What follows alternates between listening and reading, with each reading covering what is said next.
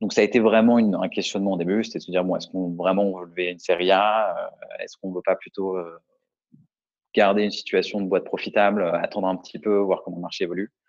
Ce qui s'est passé, c'est qu'en fait, quand on a commencé à avoir pas mal de nos clients qui nous demandaient le jour où on allait développer, les États-Unis. On a quelques très gros clients qui sont basés à New York, et qui nous demandaient de manière assez répétitive: «OK, bon, c'est très bien, vous nous aidez sur l'Europe, nous, on a besoin d'aide, sur les US, il n'y a pas d'équivalent à votre service, sur le territoire américain, quand est-ce que vous avez prévu?» et cetera. Et au final, c'est vrai que ça nous a mis un peu la puce à l'oreille au début. Donc c'est vraiment à partir de ce moment-là, on a commencé à se poser la question. Ensuite, on a fait un peu comme tout entrepreneur, on a commencé à réfléchir: «OK, si on fait une série A, hem, comment est-ce qu'on va dépenser cet argent? Quelles sont les grosses opportunités, qu'on peut aller chercher?» Si la boîte que tu vends à des investisseurs, est sur un marché sur lequel tu arrives à être différencié avec un très bon produit, une très bonne équipe, que le marché est suffisamment gros, que les unités économiques ont du sens, et que tu es très structuré dans ta levée de fonds, en général, tu vas finir par closer. Donc tu trouveras un investisseur, en tout cas, qui te donnera une term sheet.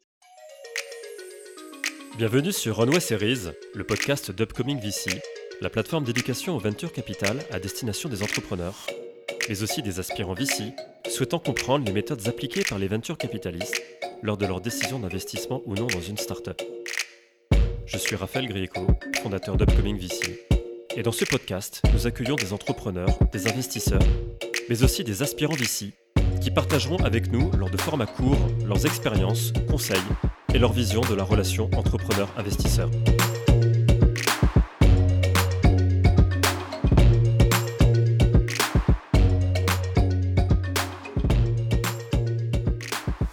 Salut à tous.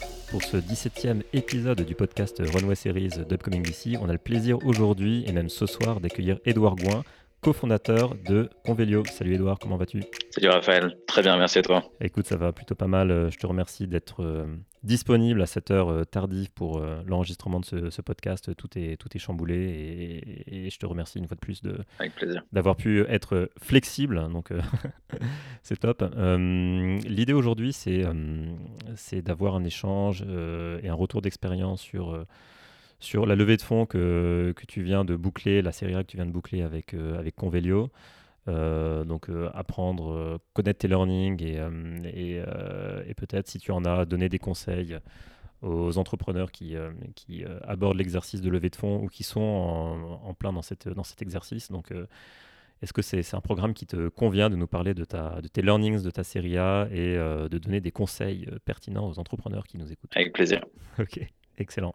Bah, peut-être pour commencer, est-ce que tu pourrais te présenter, nous dire qui tu es et ce que tu fais chez Convelio? Oui, alors je suis Édouard Gouin, je suis cofondateur de Convelio. Convelio, c'est un commissionnaire de transport digital qui est spécialisé dans le transport de marchandises lourdes, fragiles et chères. On target comme premier marché, comme première verticale, le marché de l'art. Et on se différencie sur 3 points: notre capacité à pouvoir donner des prix de transport de manière instantanée, à des prix qui sont entre 25 et 50 moins chers que la concurrence. Et le dernier point, c'est notre capacité de le faire sur une zone géographique qui est très large. Ok. Est-ce que ce que vous faites chez Convelio a pour vocation à servir le marché de l'art uniquement ou est-ce uniquement un test que vous effectuez actuellement sur le marché de l'art? Alors c'est très clairement pas un test, dans le sens où c'est vraiment la première verticale, le premier marché qu'on a commencé à targeter dès le début. Ça reste malgré tout un très gros marché.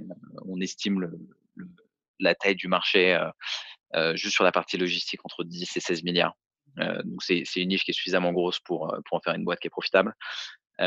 Ensuite, on parle de verticale, pourquoi? C'est simplement parce que l'expertise qu'on a développée sur cette verticale, est réplicable sur d'autres. Notre expertise, elle est sur le transport de marchandises volumineuses, lourdes et chères. Le marché de l'art est un très bon use case, dans le sens où c'est effectivement des marchandises qui sont très fragiles et très chères. Ensuite, on est en train de regarder, d'autres verticales potentielles, sur lesquelles on peut, répliquer cette expertise, et c'est une des raisons pour lesquelles on a finalisé cette série A. Essayer justement d'essayer de comprendre quelle serait la deuxième verticale, la plus intéressante pour nous, sur laquelle on pourrait, de manière la plus simple, répliquer notre service, mais aussi répliquer et réutiliser le produit qu'on a développé jusqu'à maintenant. Est-ce que tu pourrais nous donner éventuellement un exemple, d'un service que vous rendez et quels sont les clients qui utilisent, votre service pour qu'on ait vraiment la full picture et le contexte de Convelio pour qu'on puisse bien mettre en perspective ce que vous apportez, dans le marché de l'art? Ouais, bien sûr. Bah, dans ce cas, je vais commencer avec les clients. On sert, un spectre de clients qui est assez large. Ça va du, collectionneur individuel, à la galerie d'art, en passant par la maison de vente ou le designer d'intérieur, qui va acheter, un certain nombre de pièces à un certain endroit et qui doit les expédier à un autre. Dans ce contexte-là, notre business, c'est majoritairement du B2B, de temps en temps du B2B2C. Et les services qu'on offre, ça va être de l'expédition. Donc prenons par exemple, une galerie, un client américain, vient dans la galerie et est intéressé, par une peinture. Cette galerie est basée à Paris, le client est basé à New York.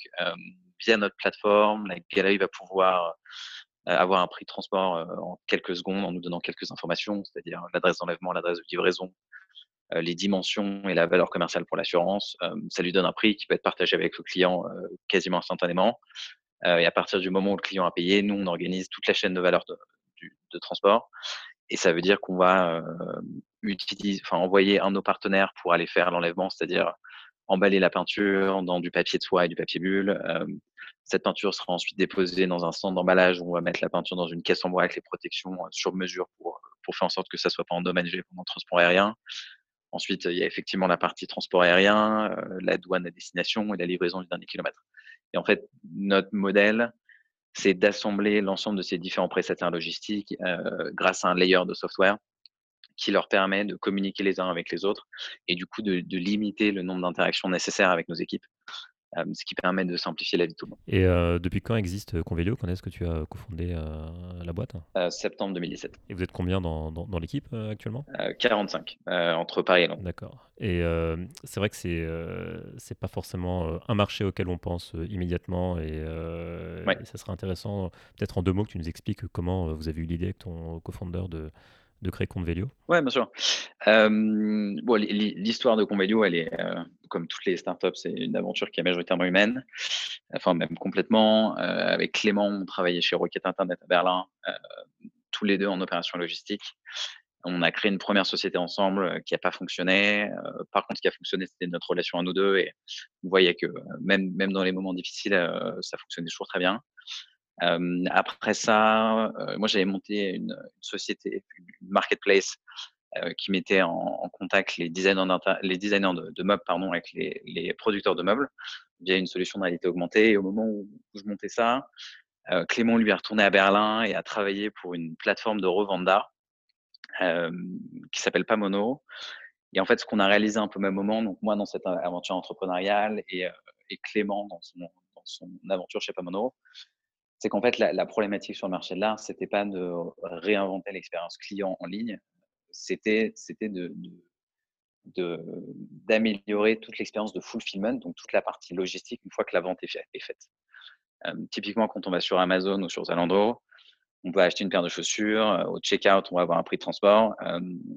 On choisit ce prix de transport avec, des prestations, diverses et variées et on paye, à l'époque, sur les plateformes qui vendaient de l'art, c'était quelque chose qui était littéralement impossible, parce que, parce que le marché est structuré, autour de un peu comme un oligopole, mais ça veut dire qu'il y a toujours quelques acteurs par marché, qui contrôlent ce genre d'expédition et qui, ne s'étaient jamais digitalisés jusque-là. Donc un des problèmes, c'était le prix, comme j'ai mentionné, au début du podcast. L'autre problème, c'est que du coup, il y avait aucune solution, d'API ou de plugin, pour les marketplaces qui vendaient ce genre de biens. Et nous, notre idée, c'était de dire: «Bon, on a regardé partout, Clément chez Pamono, moi dans mon expérience, des solutions qui nous permettaient d'offrir, des, un plugin directement sur une plateforme pour pouvoir donner prix de logistique sur des marchandises volumineuses lourdes et chères. C'était inexistant, les prix étaient très chers. On était obligé d'utiliser une palette de prestataires en fonction de l'adresse d'enlèvement et de livraison. Et c'est là où on s'est dit, bon, la problématique sur le marché, effectivement, c'est pas l'expérience client, c'est cette partie de fulfillment. Il faut regarder ce qu'on arrive à faire. Donc, à l'époque, on a parlé avec pas mal de monde sur le marché de l'art. Les mêmes problèmes sont ressortis pour tout le monde. Et du coup, on s'est dit, bon, ça serait peut-être intéressant de de plutôt se focaliser sur ce problème-là. Et c'est ce qu'on a fait. Et en fait, on a, avec les connaissances qu'on avait à l'époque, développé une première matrice de pricing qui était même pas un algorithme, c'était vraiment quelques feuilles Excel avec des listes de prix. On a lancé ça sur une landing page hyper basique et on a commencé à les vendre cette solution à l'époque à des petits antiquaires, enfin petits ou moins petits d'ailleurs, au plus à Paris, à Parme en Italie, en Angleterre, etc. Et en fait, ça a assez vite pris. Et c'est comme ça que l'aventure Convivo a commencé. Donc cette aventure a commencé, comme tu le disais, mi-2017, septembre 2017.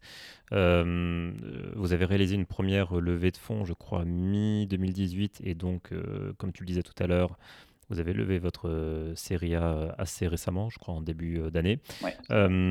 À quel moment tu t'es dit, enfin vous vous êtes dit que cette série A était nécessaire pour que vous puissiez accélérer? Et quel a été le trigger, que ce soit trigger de marché ou un trigger opportuniste différent qui vous a mis dans ce mindset d'aller chercher cette série A pour accélérer? Alors pour le coup, ça a été une réflexion qui a été mine de rien assez différente de celle du CID. On a toujours eu des economics qui étaient assez sains, hem, dans le sens où on est sur un marché qui est très vertical et même si on prend, moins de marge que notre concurrence, on a besoin de moins pour vivre aussi, de par une structure de coût qui est beaucoup plus faible. Donc ça a été vraiment un questionnement au début, c'était de se dire: «Bon, est-ce qu'on vraiment on veut lever une série A? Est-ce qu'on veut pas plutôt, garder une situation de boîte profitable, attendre un petit peu, voir comment le marché évolue?» Ce qui s'est passé, c'est qu'en fait, quand on a commencé à avoir pas mal de nos clients qui nous demandaient le jour où on allait développer, les États-Unis. On a quelques très gros clients qui sont basés à New York, et qui nous demandaient de manière assez répétitive: «OK, bon, c'est très bien, vous nous aidez sur l'Europe, nous, on a besoin d'aide, sur les US, il n'y a pas d'équivalent à votre service, sur le territoire américain, quand est-ce que vous avez prévu?» et cetera. Et au final, c'est vrai que ça nous a mis un peu la puce à l'oreille au début. Donc c'est vraiment à partir de ce moment-là, on a commencé à se poser la question. Ensuite, on a fait un peu comme tout entrepreneur, on a commencé à réfléchir: «OK, si on fait une série A, hem, comment est-ce qu'on va dépenser cet argent? Quelles sont les grosses opportunités, qu'on peut aller chercher?» Très clairement, le marché américain est le plus gros marché, sur le marché de l'art, aujourd'hui. Donc on s'est dit qu'il y a une opportunité sur ce point-là. Le 2e point, c'était qu'effectivement, après le seed, on avait, beaucoup poussé sur la partie, recrutement opérationnel et vente. On avait commencé à pousser sur la partie technologie. En fait, on arrivait à un moment où on était en train de réaliser que si on veut pouvoir scaler de manière intelligente sans recruter une énorme équipe opérationnelle, il fallait vraiment qu'on commence à pousser sur la tech. Et ça coûte cher de recruter des bons développeurs. Donc ça, c'était le 2e point. Et 3e point, c'était de se dire aussi qu'on voulait commencer à se diversifier aussi pour hedger un peu notre risque vis-à-vis du marché sur lequel on était. Et effectivement, si on prend l'ensemble de ces 3 points, ces 3 grosses initiatives qui demandent pas mal de fonds, et c'est là où on s'est dit: «OK, bon, ça vaut vraiment le coup». Enfin, il y a un vrai projet derrière, c'est assez clair, la vision est très claire et pour Clément et pour moi. Heu, Allons-y. Et c'est là où on a commencé à se dire: «OK, on commence à lever». Donc, une vision très claire qui, j'imagine, vous a mis en confiance, confiance qui a été en plus, on va dire confirmée par, la demande de vos clients aux US, de vous développer encore plus, aux US. Donc, vous avez vraiment, senti, l'opportunité, très, enfin confirmée par un besoin manifeste. Est-ce que toutefois, vous aviez quand même un certain nombre, de doutes, par rapport à cette, levée? Et si oui, dû à quoi? Ouais, je pense que quand c'est la première fois qu'on fait l'exercice de lever une série A, il y a toujours des doutes. Je dirais pas une peur, mais en tout cas des doutes ou une petite appréhension par rapport à l'exercice. Nous, nos doutes, ils venaient plutôt sur le fait qu'on était sur un marché qui est, en fait, on a une activité qui est assez mal connue, qui est l'activité de commissaire de transport. On exerce cette activité sur un marché qui de l'extérieur peut paraître assez petit. Et du coup, on avait assez peur de se faire rebuter par beaucoup d'investisseurs qui nous auraient dit, «Voilà, vous faites de la logistique, de facto la logistique, c'est compliqué, il y a énormément de parties mouvantes, qui peuvent être compliquées à automatiser». Donc ça, c'est un peu la 1re partie. 2e partie, c'était la taille du marché et la 3e partie, c'était sur la partie technologie. Donc on avait, je pense un assez bon track record, sur notre capacité à exécuter, à faire grossir la top line, à mettre des process en place pour malgré tout, sans avoir énormément de tech au début, montrer qu'on était capable d'automatiser en utilisant des outils pas nécessairement très tech. Donc ça, c'est un peu les points où on se disait à l'époque, bon, ça risque potentiellement de bloquer. Et le dernier point, c'était aussi qu'on on est actif sur un marché qui est très peu regardé par les VC françaises.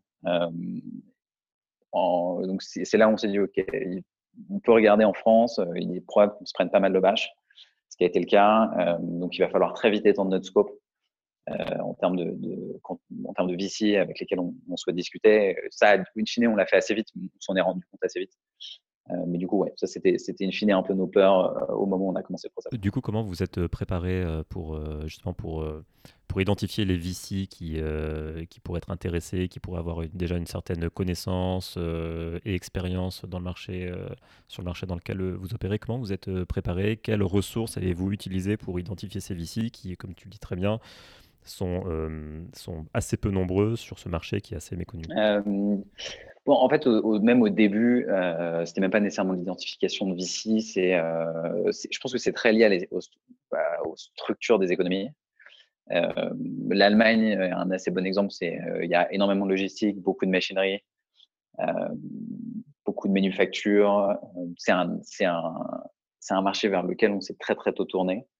Bon, au final, on a closé ce tour avec Acton, qui est un fonds qui est basé à Munich. Donc, pour le coup, l'intuition, je pense, était assez bonne.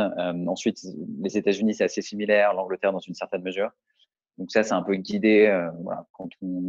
Et Clément et moi, on a tous les deux habité un moment à Berlin, donc on était assez au courant de la structure de l'économie allemande.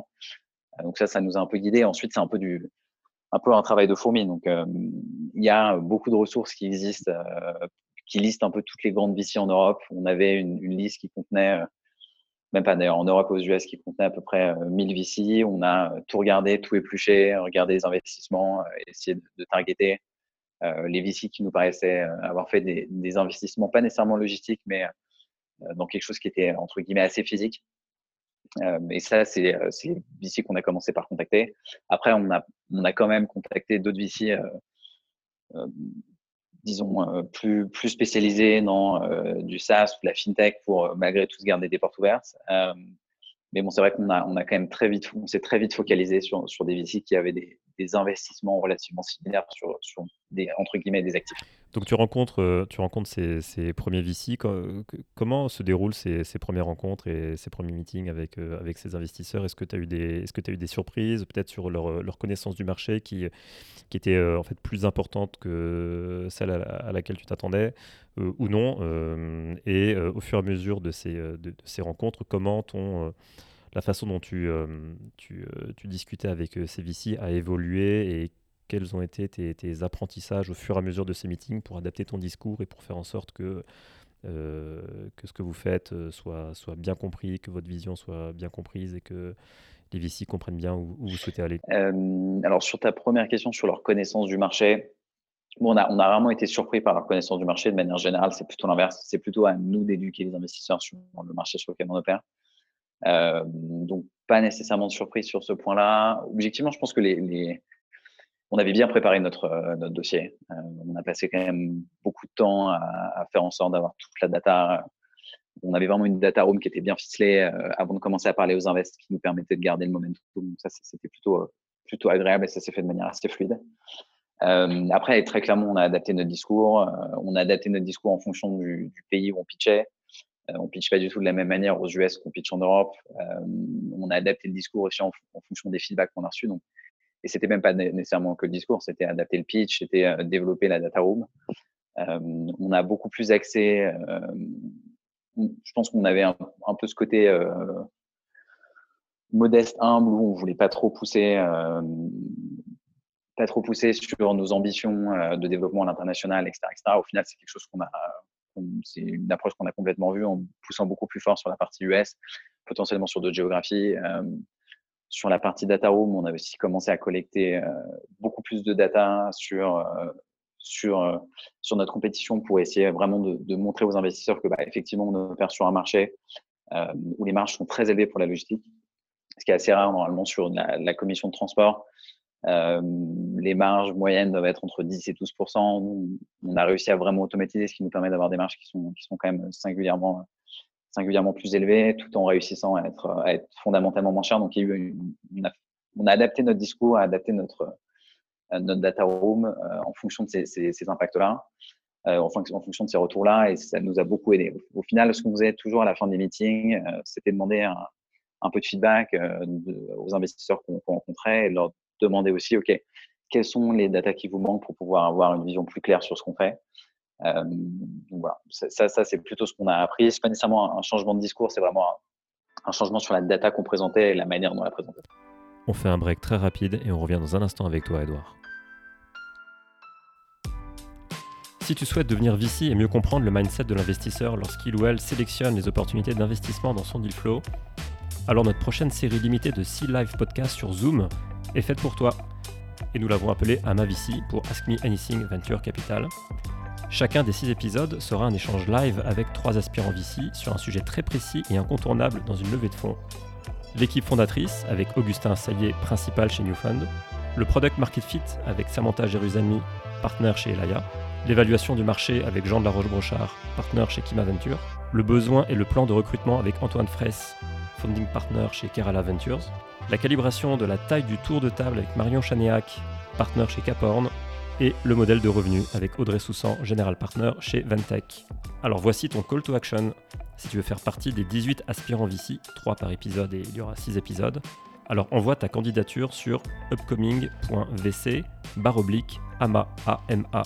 Et c'est gratuit. upcoming.vc/ama.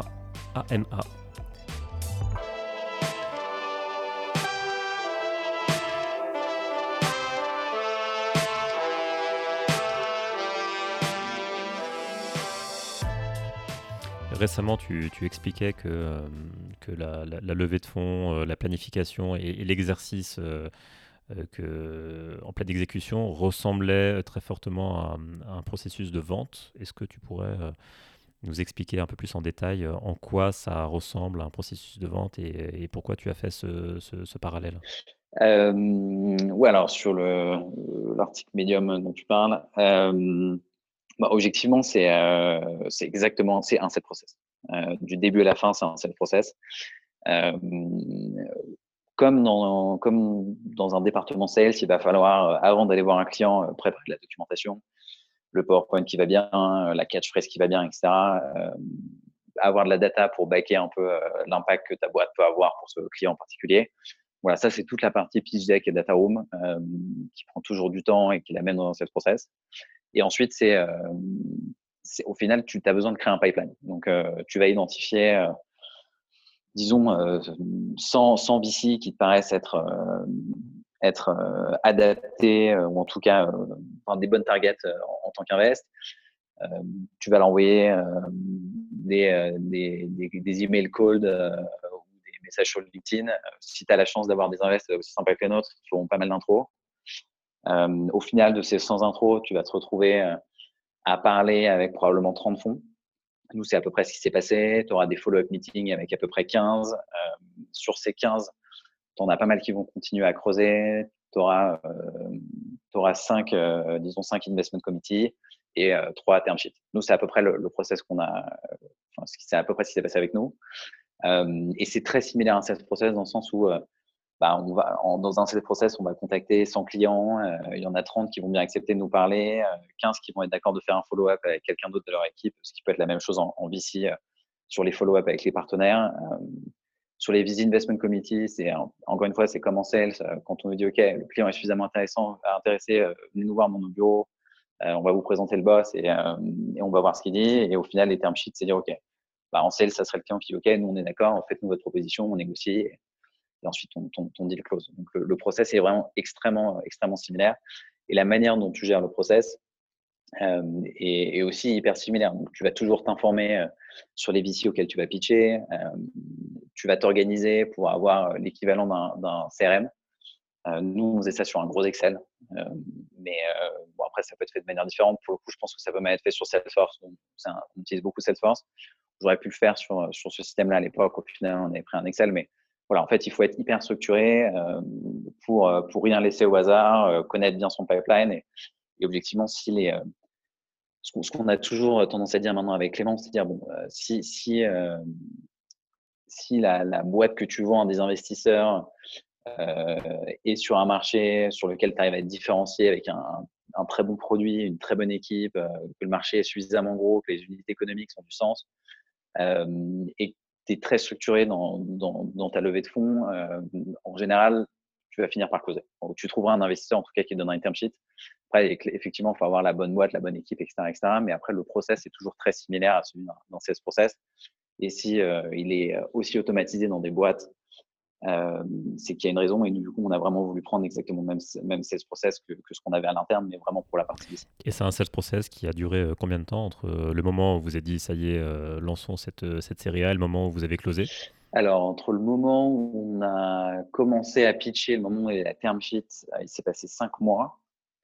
Et ensuite, on a eu 2 mois de négociation et de due diligence. Donc au total, le process a pris 7 mois. Et comment tu fais pour continuer à gérer la boîte pendant ces 7 mois, puisque c'est quand même une source importante, comme tu le dis, de défocus, et c'est vraiment un consensus.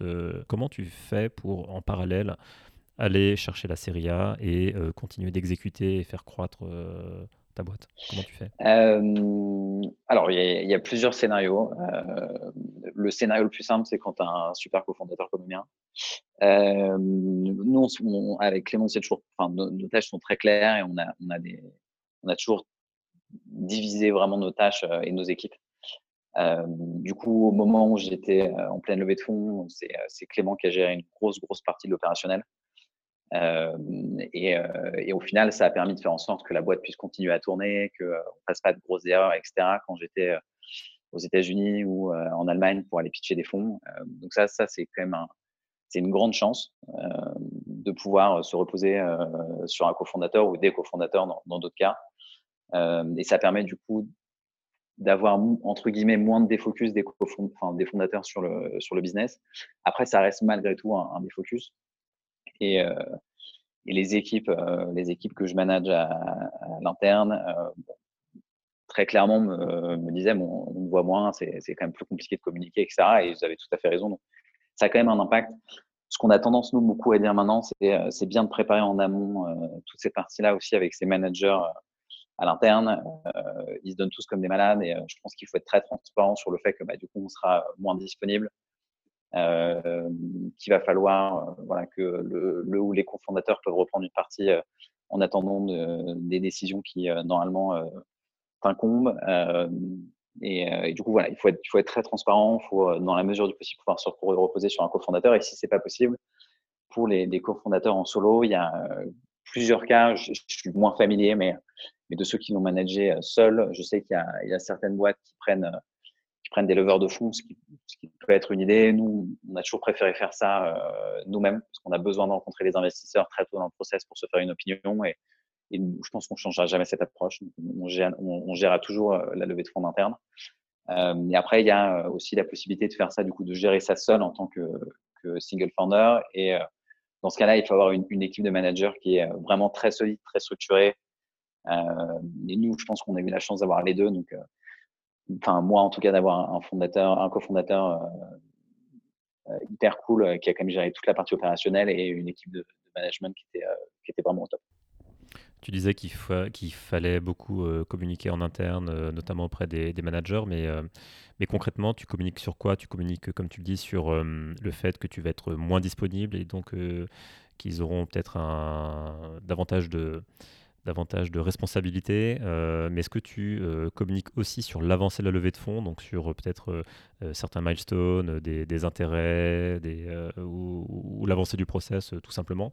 Ou au contraire, est-ce que ce sont des choses que vous gardez euh, un peu comme secret pour les cofondateurs? Nous, pour être très franc, nous, on a une grosse politique de transparence. Donc, on a tendance à quasiment tout dire. Et en fait, en faisant cet exercice-là, ce qu'on a réalisé aussi, c'est que pour beaucoup de membres de l'équipe, le mot levée de fonds, c'est un peu une black box. Donc, personne ne sait exactement ce que ça veut dire, personne ne connaît le process, personne ne comprend les personnes avec qui on est en train de discuter. Euh, du point de vue d'un junior qui arrive dans une équipe, en fonds de VC, ça peut aussi rapidement être associé à une banque et un mec dans un costard-cravate, ce qui n'est pas du tout le cas. Donc, il y a eu, on a vraiment pris le temps d'expliquer les investisseurs qu'on allait, enfin, d'expliquer un peu les personnes qu'on allait voir, la typologie d'investisseurs qu'on allait rencontrer. Et on a aussi été très transparent sur le process.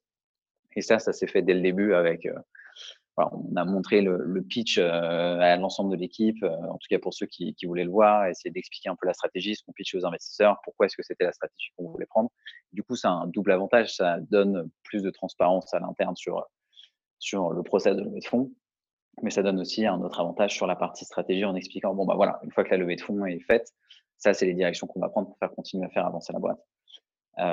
Ensuite, sur le day-to-day, on a des all-ends toutes les 2 semaines. On faisait une brève update sur la levée de fonds toutes les 2 semaines. Et on en a fait une plus grosse à mi-parcours sur voilà, quelles sont toutes les conversations qu'on a qui sont avancées et voilà le nombre de term sheets qu'on s'attend à recevoir. Et voilà, il y a toujours pas mal de questions sur les investisseurs, sur les personnes avec qui on avait travaillé, etc. Voilà, nous, on a été très transparents du début à la fin. Si ce n'est peut-être sur les termes du shareholder agreement, etc., parce qu'effectivement, ça, c'est quelque chose qui est privé et qui reste entre les investisseurs et les fondateurs.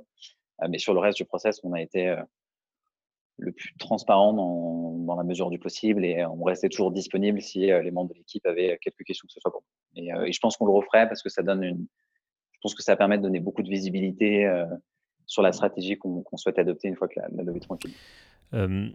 Donc tu as closé cette série A, tu peux nous rappeler le montant peut-être et les VC qui ont participé à ce tour de table? Oui, donc on a levé 9 millions d'euros avec Acton Capital en lead, qui est un fonds de croissance qui est basé à Munich, et nos investisseurs actuels qui sont Global Founders Capital, qui est le fonds de VC de Rocket Internet. Et maintenant que cette levée est closée, qu'est-ce que tu as comme attente avec donc les investisseurs, j'ai envie de dire déjà historiques, donc notamment GFC et le nouvel investisseur Acton. Qu'est-ce que tu souhaites avoir comme relation avec eux? Quel type d'interaction vous souhaitez, enfin toi tu souhaites avoir avec eux et comment vous vous projetez pour les années à venir? Moi, on est bah, déjà si on arrive à avoir la même relation à terme que celle qu'on a avec GFC aujourd'hui, ça serait super. Enfin, on a une super relation avec eux. Hugues de Brocourt, David Saintef et William Vermont étaient particulièrement cool avec nous depuis le début. On a une relation qui est hyper saine, hyper amicale et ils nous ont toujours beaucoup supporté dans le process, notamment au moment de la levée de la Série A, donc avec beaucoup d'intros. Maintenant, ce qu'on attend d'Acton, c'est assez similaire et de ce qu'on a vu avec nos premiers boards, c'est hyper positif. Donc, ils mettent vraiment les mains dans le cambouis. Donc nous, on a besoin de perspective. Au final, ce qu'on cherche, c'est de pouvoir avoir quelqu'un ou plusieurs personnes qui puissent challenger nos décisions et nous donner quelques conseils. Je pense qu'une des actifs très forts d'Acton, c'est l'expérience qu'ils ont avec des boîtes qui ont scalé très vite, très fort, dans des proportions qui sont assez incroyables. Et le partenaire qui est avec nous au board a monté plusieurs sociétés, en a vendu, etc. Donc il y a une vraie expérience qu'ils peuvent nous apporter de ce point de vue-là. Et nous, ce qu'on cherche vraiment, c'est une possibilité d'échange. Donc c'est pas nécessairement nous ouvrir des portes. C'est arrivé et Acton notamment récemment nous a ouvert une grosse porte. Mais nous, ce qu'on cherche vraiment, c'est pouvoir échanger avec quelqu'un qui puisse nous challenger sur nos décisions, parce qu'au final, on peut se retrouver assez seul en tant que fondateur. Donc, on prend beaucoup de micro-décisions toute la journée. Toutes les semaines, on en prend quelques-unes qui sont assez grosses et tous les mois, des décisions qui ont un gros impact sur la société. Donc, nous, l'idée, c'est de pouvoir aussi avoir quelqu'un qui puisse challenger ces décisions et nous challenger en day-to-day sur certaines datas qu'on ramène. Nous, in fine, ça nous motive aussi pas mal et ça nous donne beaucoup plus de perspectives sur le business que de temps en temps on va avoir tendance à avoir la tête un peu trop dans le guidon et on oublie un peu de lever les yeux et du coup, ils font cet exercice très bien et nous, c'est vraiment ce à quoi on s'attend. Et on a encore une fois cette politique de transparence. Donc, on est très transparent sur nos chiffres, on est très transparent sur la manière dont la boîte fonctionne. Et l'idée pour nous, du coup, c'est voilà, c'est de dire quand les choses vont très bien, on leur dit que les choses vont très bien. Quand les choses vont pas bien, pour l'instant, c'est pas encore passé, mais le jour où ça se passera, on leur dira. Et l'idée, c'est que voilà, on puisse garder du coup une relation qui soit saine, qu'on espère aussi amicale que celle qu'on avait avec GFC. Mais pour l'instant, c'est des premières relations qu'on a eues avec eux et de l'ensemble du process de levée de fonds, c'était vraiment, vraiment hyper. Donc les chantiers actuels sur lesquels vous bossez, c'est l'internationalisation et la tech notamment. Là, vous êtes 45 en France ou vous avez déjà ouvert des bureaux à l'étranger? Non, non, on est 35 en France et 10 à Londres. D'accord, ok.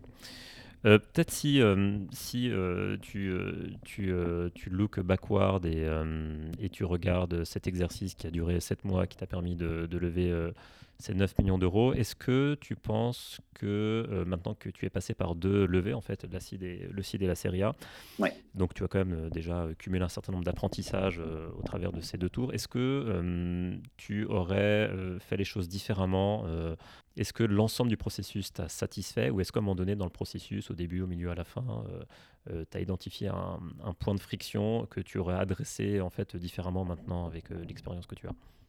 Bon, je pense qu'on apprend toujours beaucoup dans le process.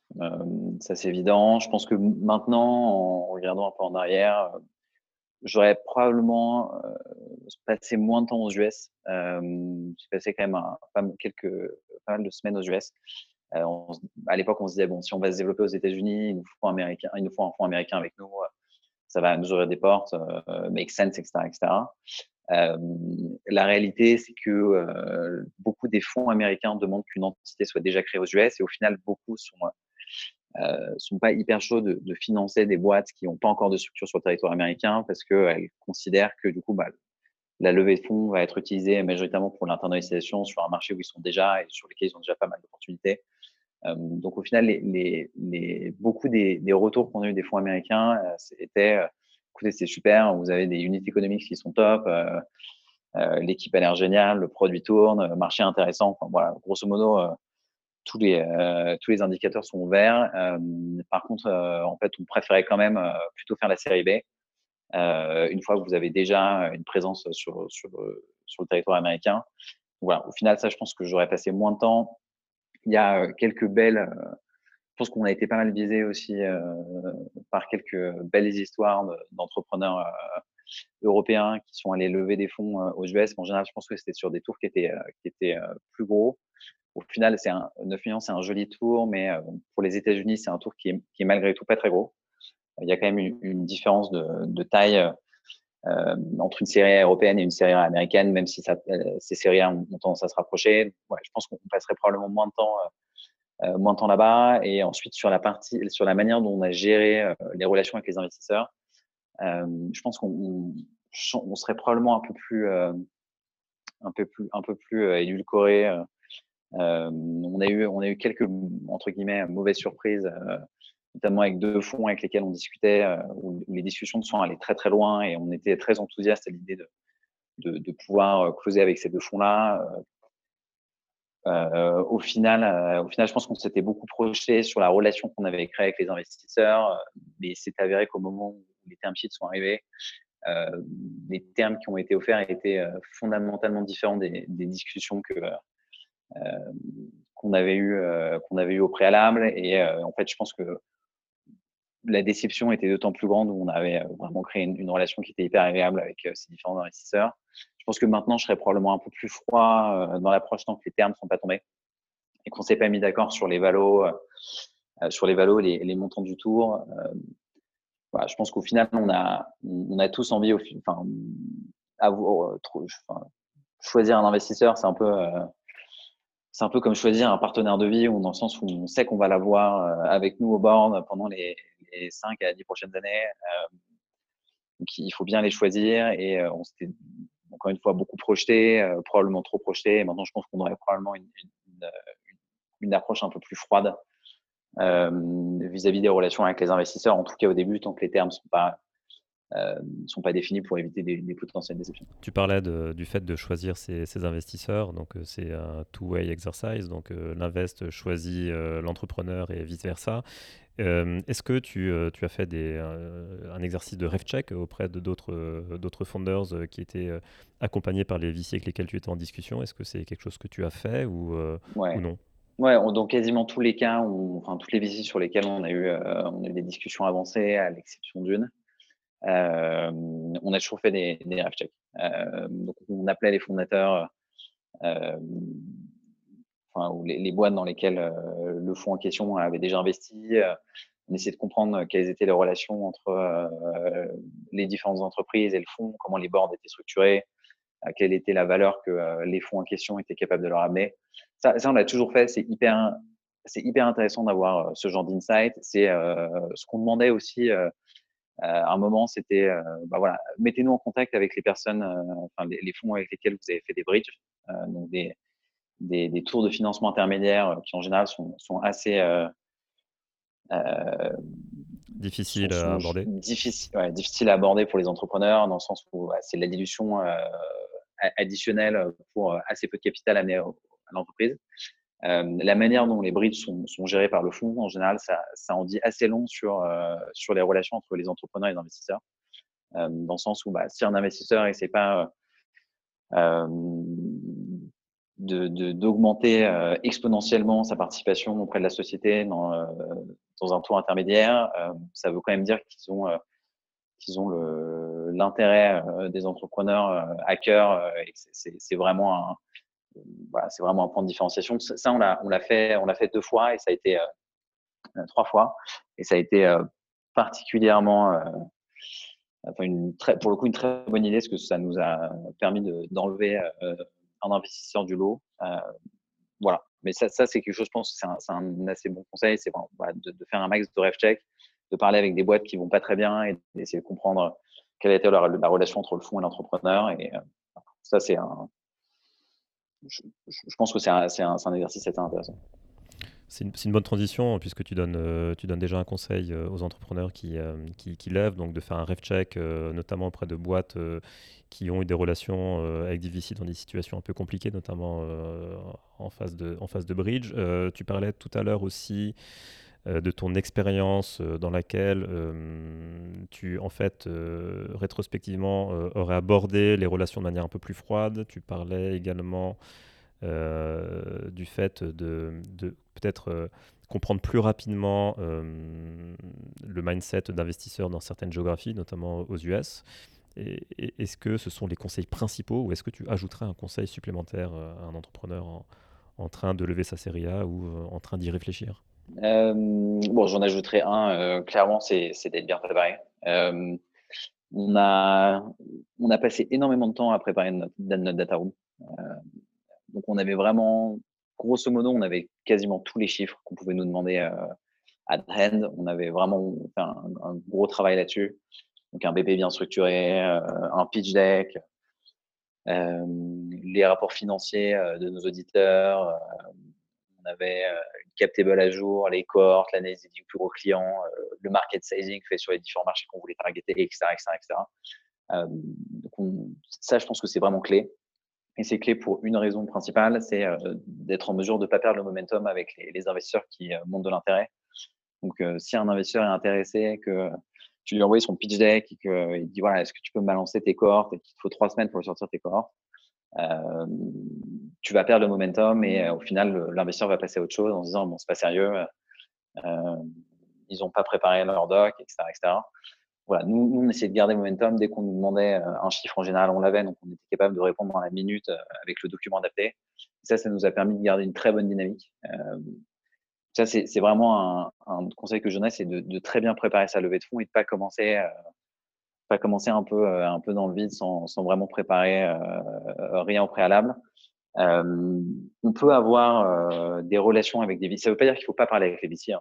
Il faut, heu, il faut créer, des relations avec les fonds, un peu toute l'année, aller prendre un café une fois de temps en temps, donner une update sur l'avancée du business, et cetera. Ça, c'est aussi important, que de préparer, sa data room. Par contre, quand on se dit: «OK, on part en roadshow», Là, on est prêt à lever. C'est un message qu'il faut donner aux invests et qu'on ne donne pas au moment où on va prendre un café en disant, bah, voilà, je te donne juste une update business. Donc voilà, préparer sa levée de fonds et sa data room, c'est vraiment le conseil numéro un. Comme bien préparer son pipeline de VC qu'on veut contacter. Ensuite, sur si oui ou non l'expérience qu'on a eue est applicable à toutes les startups, je pense pas. Clairement, il y a de très belles histoires d'entrepreneurs européens qui sont allés lever des tours assez spectaculaires aux US.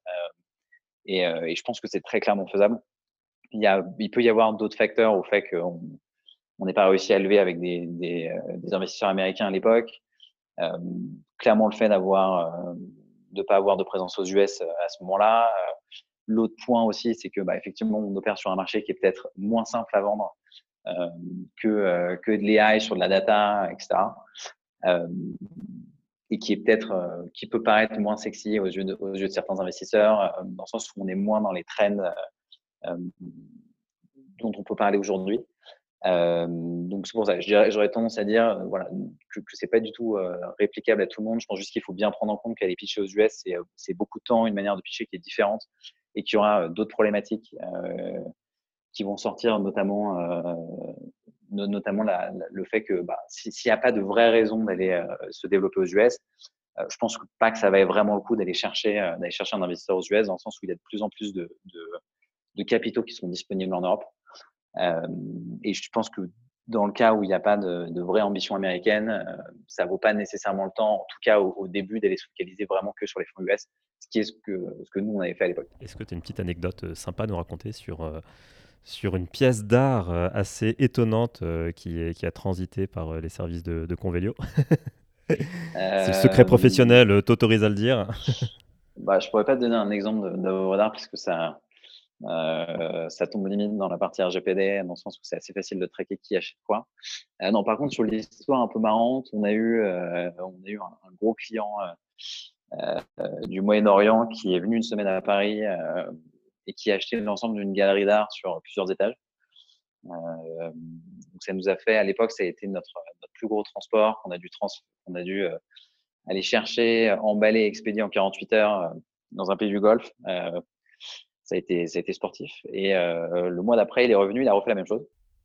Donc il nous a fait nos 2 plus gros orders à date en l'espace d'un mois, ce qui était assez beau. Et Un bon repeat. c'était des gestes qui étaient très beau repeat, très très beau basket size. Et, ça, celui-là, on va s'en souvenir encore longtemps. J'ai une photo en fond d'écran sur mon PC avec l'ensemble des caisses qu'on avait dû expédier pour ce transport. C'était one of a kind. Sur ton triple écran, du coup. Juste un. Est-ce que, donc là, avec cette série A, j'imagine que vous allez recruter. Est-ce que tu veux passer un message auprès d'auditeurs qui sont super intéressés par ton histoire et qui aimeraient discuter avec toi pour bosser chez Convelio? Est-ce que tu as quelques jobs actuels que tu aimerais annoncer ou sur lesquels tu aimerais communiquer? Ouais, alors il y a trois jobs sur lesquels, enfin 4 jobs d'ailleurs sur lesquels on recrute. Très clairement, bon, nous la tech est vraiment un focus, c'est l'équipe qui a le plus grossi sur ces derniers mois. On cherche des devs en back-end, des devs en front. En front, on cherche sur de l'Angular. Sur le back, on cherche en PHP. Sur la partie, on cherche aussi un Head of Customer Success, donc quelqu'un qui soit capable de nous aider à faire en sorte qu'on n'ait pas de churn, ce qui est vraiment le point le plus important pour nous et un assez gros focus pour la société. Et le dernier job qu'on cherche, c'est un stagiaire ou un junior sur la partie data. Donc, on cherche un data scientist qui puisse venir supporter notre data manager. Ok, écoute, le message est passé, merci beaucoup. On va d'ailleurs donner le lien aussi de ton post Medium qui détaille en une dizaine de points tes learnings de cette série A. Donc top, Edouard, merci beaucoup pour ton temps. C'était Merci à toi. top d'avoir un échange sur ton expérience dans ce marché assez méconnu et qui fait assez peu régulièrement les headlines. Donc c'était vraiment super intéressant de sortir des histoires habituelles.